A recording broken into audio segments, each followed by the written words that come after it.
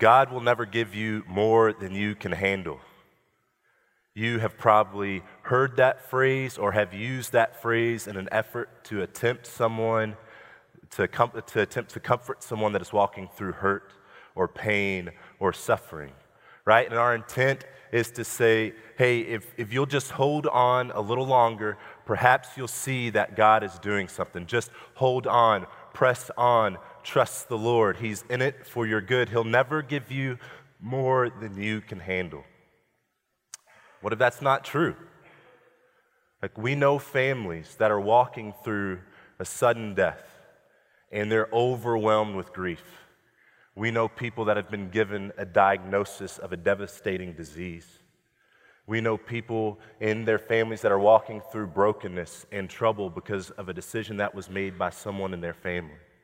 You know, being on staff, we have the opportunity week to week to meet with people who come into our offices and they're overwhelmed with what's going on in their lives. And they're seeking guidance and they're seeking counsel, wondering where God is and what He's doing. And we have the privilege to meet with them, to encourage them, and to remind them that God is good, that He's with them, and point them back to the Lord. See, I'm convinced that God indeed gives us more than we can handle. And He does that so that we would rely on Him and not ourselves.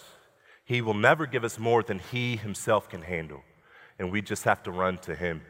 When I think about families that are walking through challenges and difficulty, I think of a family that I had the privilege to work with a few years before I came to FBG. This family was a refugee family. There were 8 of them, a father, a mother, and 6 children, the youngest of which had a significant disability. He could not speak and he could barely move.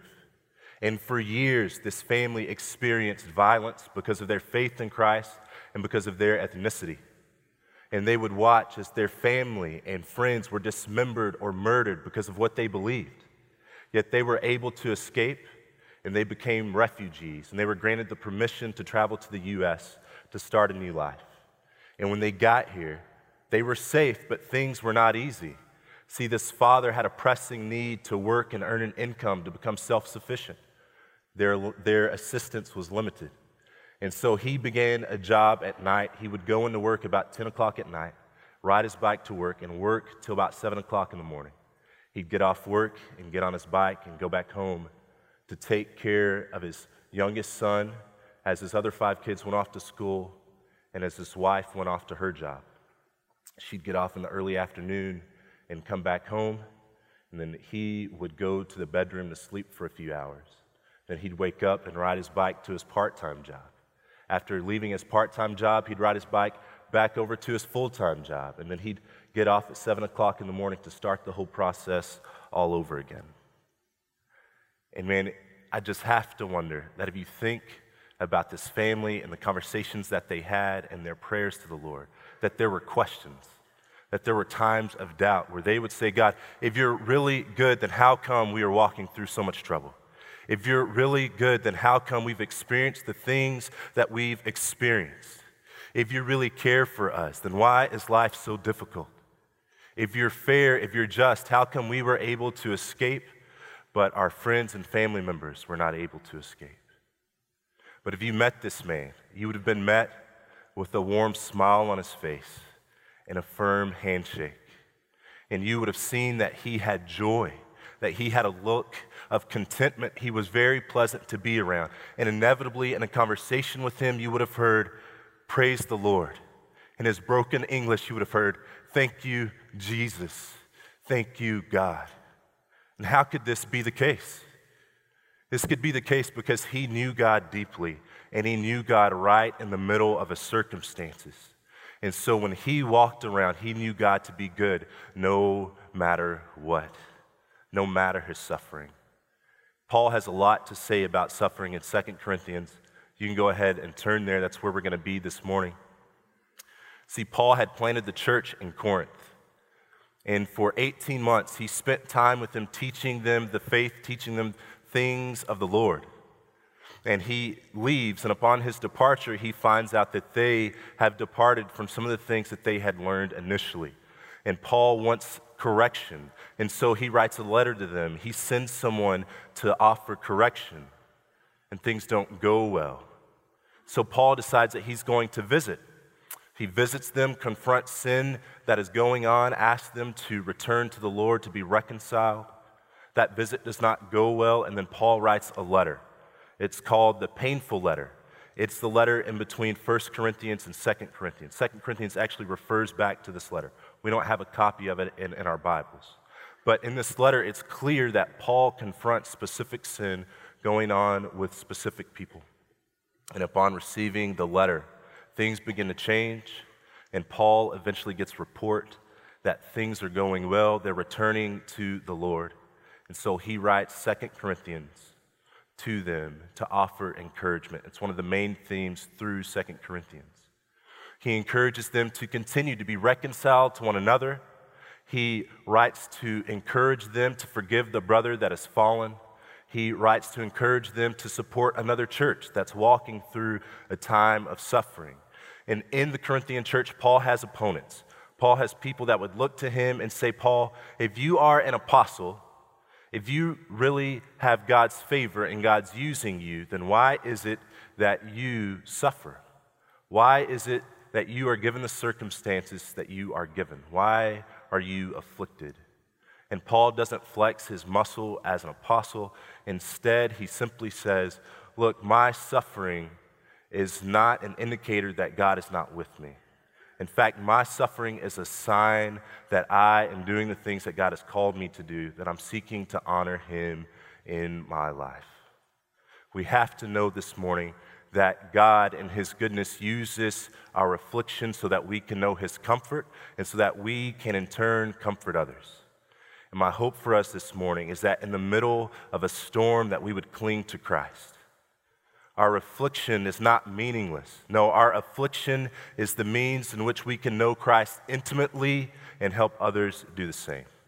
So with that in mind, let's read 2 Corinthians chapter 1, verses 3 through 11. This is what Paul writes.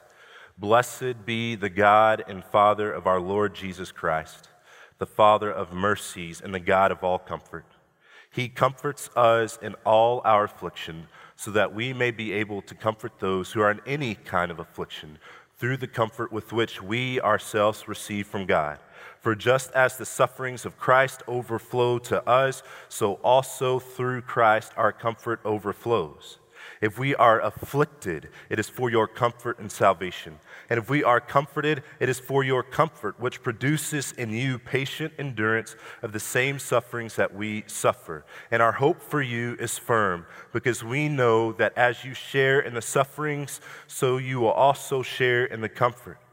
Brothers, we do not want you to be aware of our afflictions that took place in Asia. We were completely overwhelmed, beyond our strength, so that we even despaired of life itself. Indeed, we felt that we had received the sentence of death, so that we would not trust in ourselves, but in God who raises the dead. He has delivered us from such a terrible death, and he will deliver us. We have put our hope in him that he will deliver us again. While you join in helping us by your prayers, then many will give thanks on our behalf for the gift that came to us through the prayers of many. This verse over and over again mentions affliction or suffering. There's several words that are used in our text to talk about affliction and suffering. We need to see two things. One, suffering is like taking on the sufferings of Christ. If you look at the life of Paul, you see that he was arrested, that he was beaten for what he believed. As he set out to accomplish God's will in his life, to make disciples of all nations, he faced opposition and rejection. He was afflicted because of what he was trying to do for the Lord. Two, if we look at the life of Christ, we see very clearly that Jesus suffered, that he faced opposition, that he faced rejection as he sought to fulfill God's will for his life. And so it's not necessarily that you and I are going to be people that are arrested or beaten because of what we believe, right? Like if we go out to share our faith, it's not very likely that we're going to get arrested on the street corner for doing that. But if we seek to see God honored in our lives, as we seek to make disciples of all nations, because that's what we're about at FBG, we will indeed face opposition and rejection. And the second thing mentioned is the suffering that would come from just being part of a broken world. That we are living in a world that is bent against Jesus, and as we seek to honor God with all areas of our lives, we're going to face circumstances that would declare to us that God is not good. We'll face circumstances that will tempt us to leave him, to have us want nothing to do with him. And yet, in the middle of that, Paul says that God is good. In view of suffering, we have to cling to the fact that God is good. He starts the letter out by calling God the Father of our Lord Jesus Christ, by calling him the Father of mercy or the Father of compassion. He calls God the God of all comfort. If God is good, how can we know that he's good? He has given us Jesus. He's the Father of Christ. And who is Christ? Christ is the one that was sent into the world to rescue and redeem. He came to be the ultimate servant, the suffering servant. He was holy, and he took on the flesh of man and all the pain and all the sorrow and all the temptation that would come with it, and yet he remained faithful to the Lord. He lived perfectly, and his reward was affliction. He was given a sentence of death that he didn't deserve, and he took upon himself the full wrath of God so that you and I and everyone that has walked on this earth could have an opportunity to be with God forever. If we are to know that God is good, we simply just need to look to Jesus to know it. Next, he calls God the Father of mercy, the Father of compassion. Compassion and mercy flow from God. We can begin to read through the Bible and see very early on that God is merciful, that he is compassionate. We can see in the Garden of Eden that his people turn against him, but God sets a plan to rescue and redeem. We can read through the Old Testament, and we see over and over again that God's people leave him. God has done everything necessary to make for himself a people. He's provided for them, but they leave him, and they're deserving of death and to be cast away from God. But God is compassionate towards them and shows his mercy towards them and does not give them what they deserve. Instead, he rescues and redeems. And then we get to the New Testament and we see that God's ultimate plan of rescue and redemption takes place through Jesus. And God is most definitely merciful and compassionate if we look towards Christ. And the next, he calls God the God of all comfort. See, this word comfort is used 11 times in our text. It's very important. But we must not think of comfort as the relief or the absence of pain or suffering. Comfort here is not sympathy. Comfort is this idea of strength, this idea that God comes to the one that is suffering and he's present with that person and he imparts the strength that he has to the person that is suffering. See, Paul knows that well. If we look at Paul's life and what he's gone through, he knows that when God is with him, he can press on. He knows that God is a God of comfort no matter what he's going through. And so we need to cling to that truth that God is good, that he's merciful, that he is a God of comfort. Because the truth is, you and I are going to face circumstances that would declare to us that he's not good. But guess what? God is the God of our circumstances. Our circumstances do not dictate who God is to us. God dictates our circumstances, and right in the middle of our circumstances, God would remind us that he is with us and he is good. He was good before the storm came. He'll be good after the storm leaves, but he's good right in the middle of the storm. And you can trust him because he is good. And he would have us know that and bury it deep in our hearts so that when comfort comes, it would be difficult for us to leave him because we know deep within our soul, within our hearts, within our bones that he's good. No matter what situation we're in, we can know that he is good. We may have questions, we may have doubt, but we know within us, with everything that we are, that he's good. And so although our circumstances would have us turn away from him, we can look to him and be thankful that he is a God of comfort in the middle of our circumstances.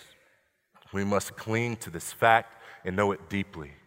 We must also cling to the fact that God uses our affliction so that we can be comforted. We can only experience the comfort of God through our affliction. Verses 4 and verses 5 read this. He comforts us in all our affliction so that we may be able to comfort those who are in any kind of affliction through the same comfort with which we ourselves have received from God. For just as the sufferings of Christ overflow to us, so also through Christ our comfort overflows. Paul is not declaring to them that comfort will come in the form of deliverance. Paul is saying that comfort comes right in the middle of their trouble. Again, Paul knows this well in his life as he has been beaten and arrested and imprisoned for what he's believed and for doing the ministry of the Lord. More than that, Paul in verse 9 would make it very clear that God uses affliction in our lives. See, in verses 8 through 11, Paul begins to tell them that they've experienced something to the point to where they thought that they were going to die. And this is what he says in verse 9. Indeed, we felt that we had received the sentence of death, so that we would not trust in ourselves, but in God who raises the dead. See, Paul's opponents would look to him and say, you're not with God. God's not with you. If he was with you, he'd be taking care of you. But Paul would say to them, no, my affliction is the means to which I get to know him deeply. See, Paul was in a situation, we don't know exactly what it is, but to the point where he thought that he was going to die. And maybe he would prefer death itself than what he was faced with. And then Paul recognizes that God has brought this affliction into his life so that he would learn to rely on God and not rely on himself. And see, this is one of the gifts of affliction. It's interesting to think about affliction as a gift. But it's one of the gifts of affliction that because of what's happened to Paul, he recognizes that he is weak, that he cannot do this thing on his own, and he's driven to his knees to reach out to God, to rely on God and not himself, and the strength that God would give him. And so although he's faced with death, he relies on God. He's not asking to see the bigger picture. He's not asking to know how these details would work out. He's simply looking to God, and that is enough. You know, the same needs to be said of you and I. I think about a time when I went to Lowe's home improvement store to buy a grill. It was in October. I hadn't had a grill yet in my married life. Had a few kids already. They were young, and so I saved up some money. And man, I was pumped to go buy my first propane grill. And so we go to Lowe's, and it's mid-October, so there's all these Halloween decorations around on display, and we begin to look through these different grills, opening the lids, looking at the grates, looking at all these different features, trying to figure out what we can afford and what we want. And lo and behold, there is this 9-foot Grim Reaper-looking thing that's behind us. And we didn't recognize it, but we're inching closer and closer to that thing. And then we get close enough, there's a sensor on it, and it reads that someone's there, and it gives out this loud, evil laugh. And man, my kids jumped, they were scared, they squealed, and they immediately got behind me, and they gripped onto my legs and were holding tight. They don't know that I jumped just as much as they did. But man, they were holding on tight. And for the first time, I realized my significance of being a father in their life, that I'm someone that is interested in their well-being, that God has placed me in their life to give them security. And in their moment of fear, in their moment of discomfort, they immediately get behind me and grip onto my legs, cutting off the circulation. And God reminded me in that moment that He is the same to us. And man, if my kids could only remember that, if my kids could only remember that I'm in it for their good, and that they could come to me and man, I'm going to take care of them. But inevitably what happens is this, we're going to leave church today and my kids are going to ask a million questions. They're going to be like, hey, what are we having for lunch? Hey, are we going to have ice cream? What type of ice cream are we going to have? Hey, are we going to have a snack today? What type of snack are we going to have? You going to watch the game? Can we watch the game with you? Can we watch a video? What video can we watch? Are we going to play games? What games are we going to play? Who are we going to see today? These questions, they happen over and over and over. It's overwhelming. And I want to say to them, guys, look, no. Guys, look, I got it. God has made me your father, and as your father, I'm interested in your good, and I have a plan, and you can trust me. Yeah, but what snack are we going to have? No. Listen. God has made me your father, and as your father, I know what I'm doing most of the time, right? And I am interested in your good. Just trust me. Things will go well. Just trust me. Man, God would say the same thing to us right in the middle of our circumstances. We don't have to see the big picture and what he's doing. We don't have to know how he's going to work out all these little details for his good, for our good, and for his glory. We simply just need the trust that he is good, that he has a plan, and that he is going to take care of us. You see, God's vision and God's scope is wide. It is eternal. And our suffering is very momentary in light of eternity. And it's difficult, but it is very brief in light of who God is in eternity. Yet in those difficult moments of suffering, God still wants to use us. God still wants to use us in his eternal plan. And not only that, God wants to be present in our small moments of suffering. He is with us. We need to be reminded of who he is so that we would not leave him. He is real and he is present.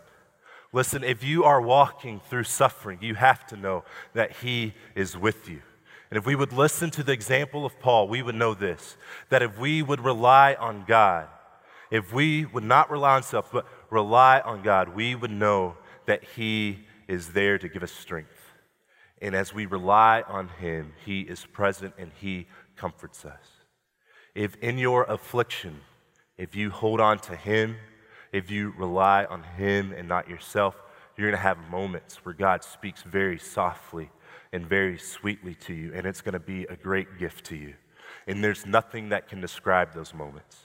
If you're walking through a time of significant challenge, I guarantee that if you will hold on to him, there's going to be times when you're reading through his word and God's going to speak to your soul and remind you of who he is, and you're going to be overwhelmed with thanksgiving.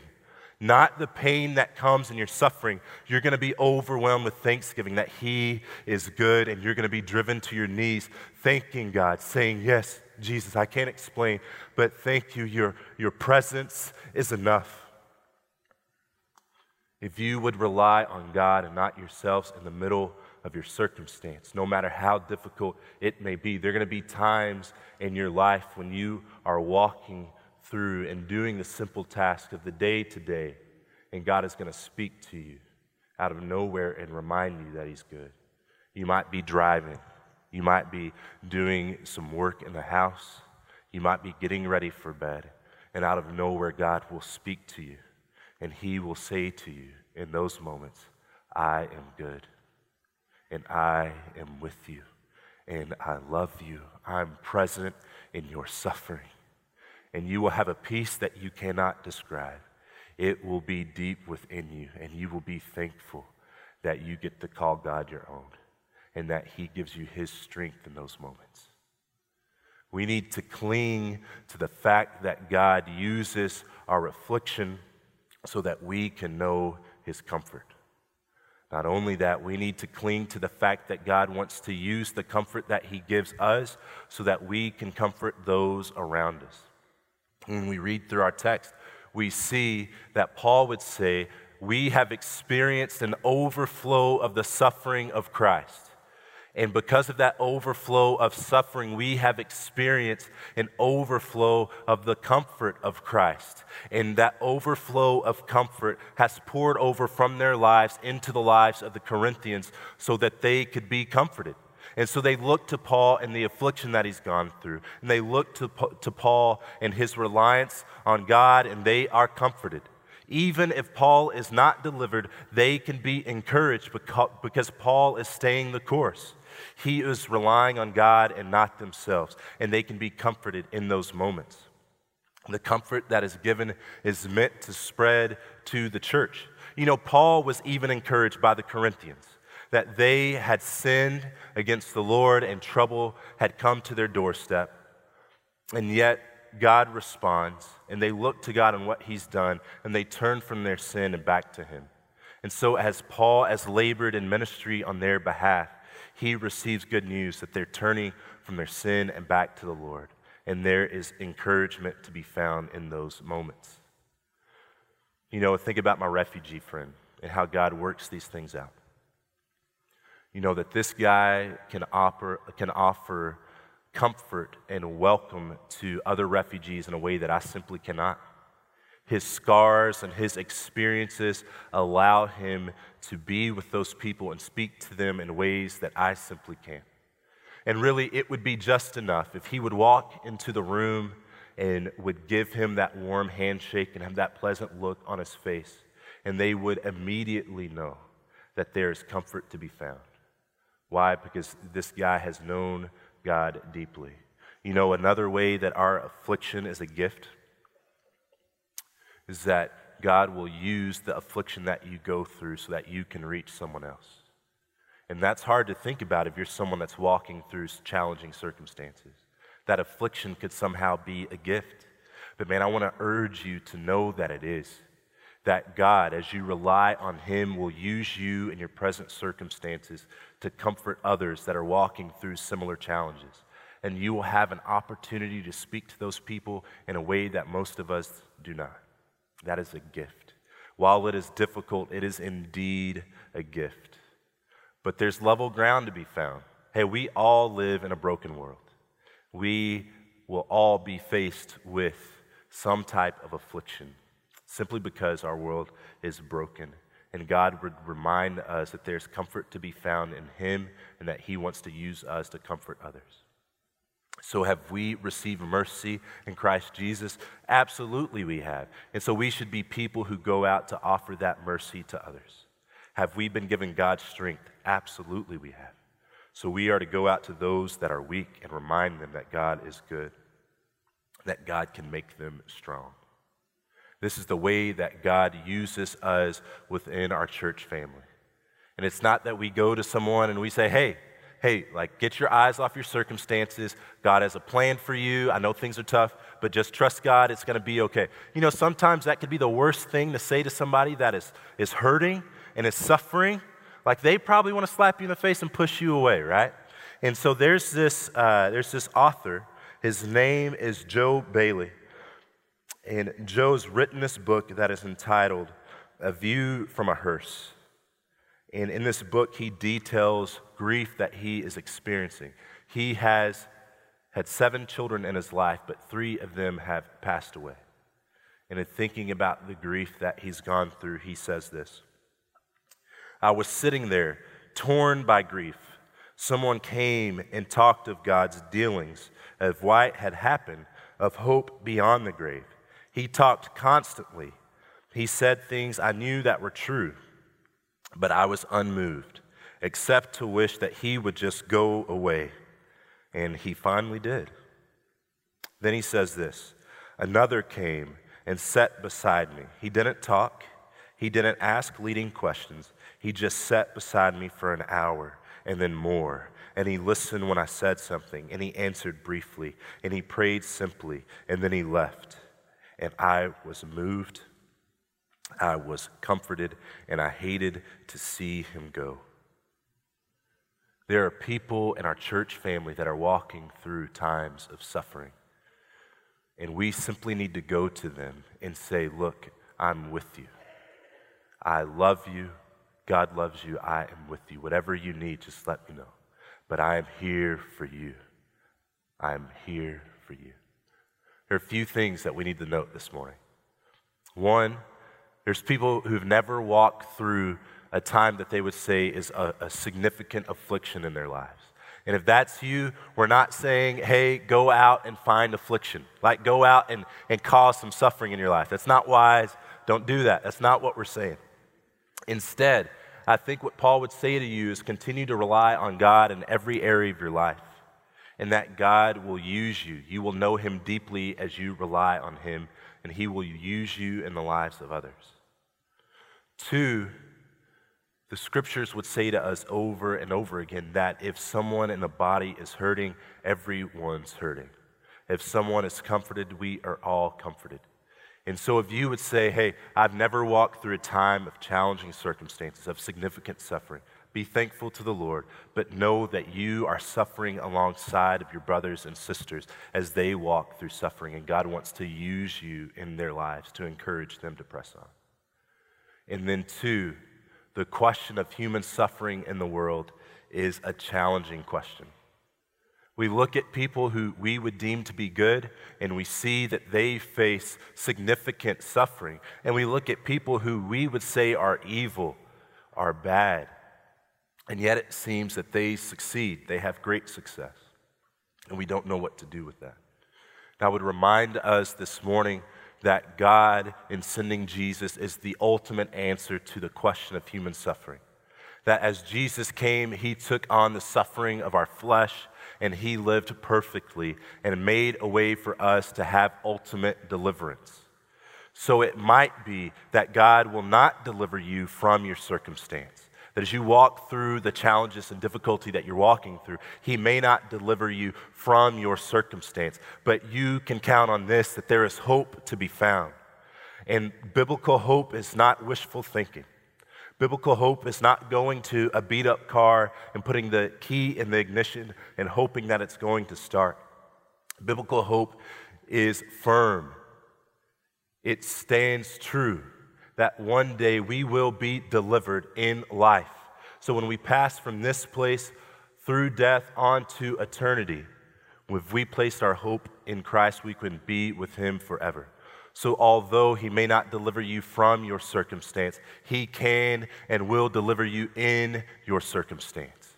So that even if you meet death in your circumstance, you will know that God is the ultimate comforter. You will know that he is in it for your good, and you get to be with him forever. These things are good. In view of suffering, we have to cling to the fact that God is good.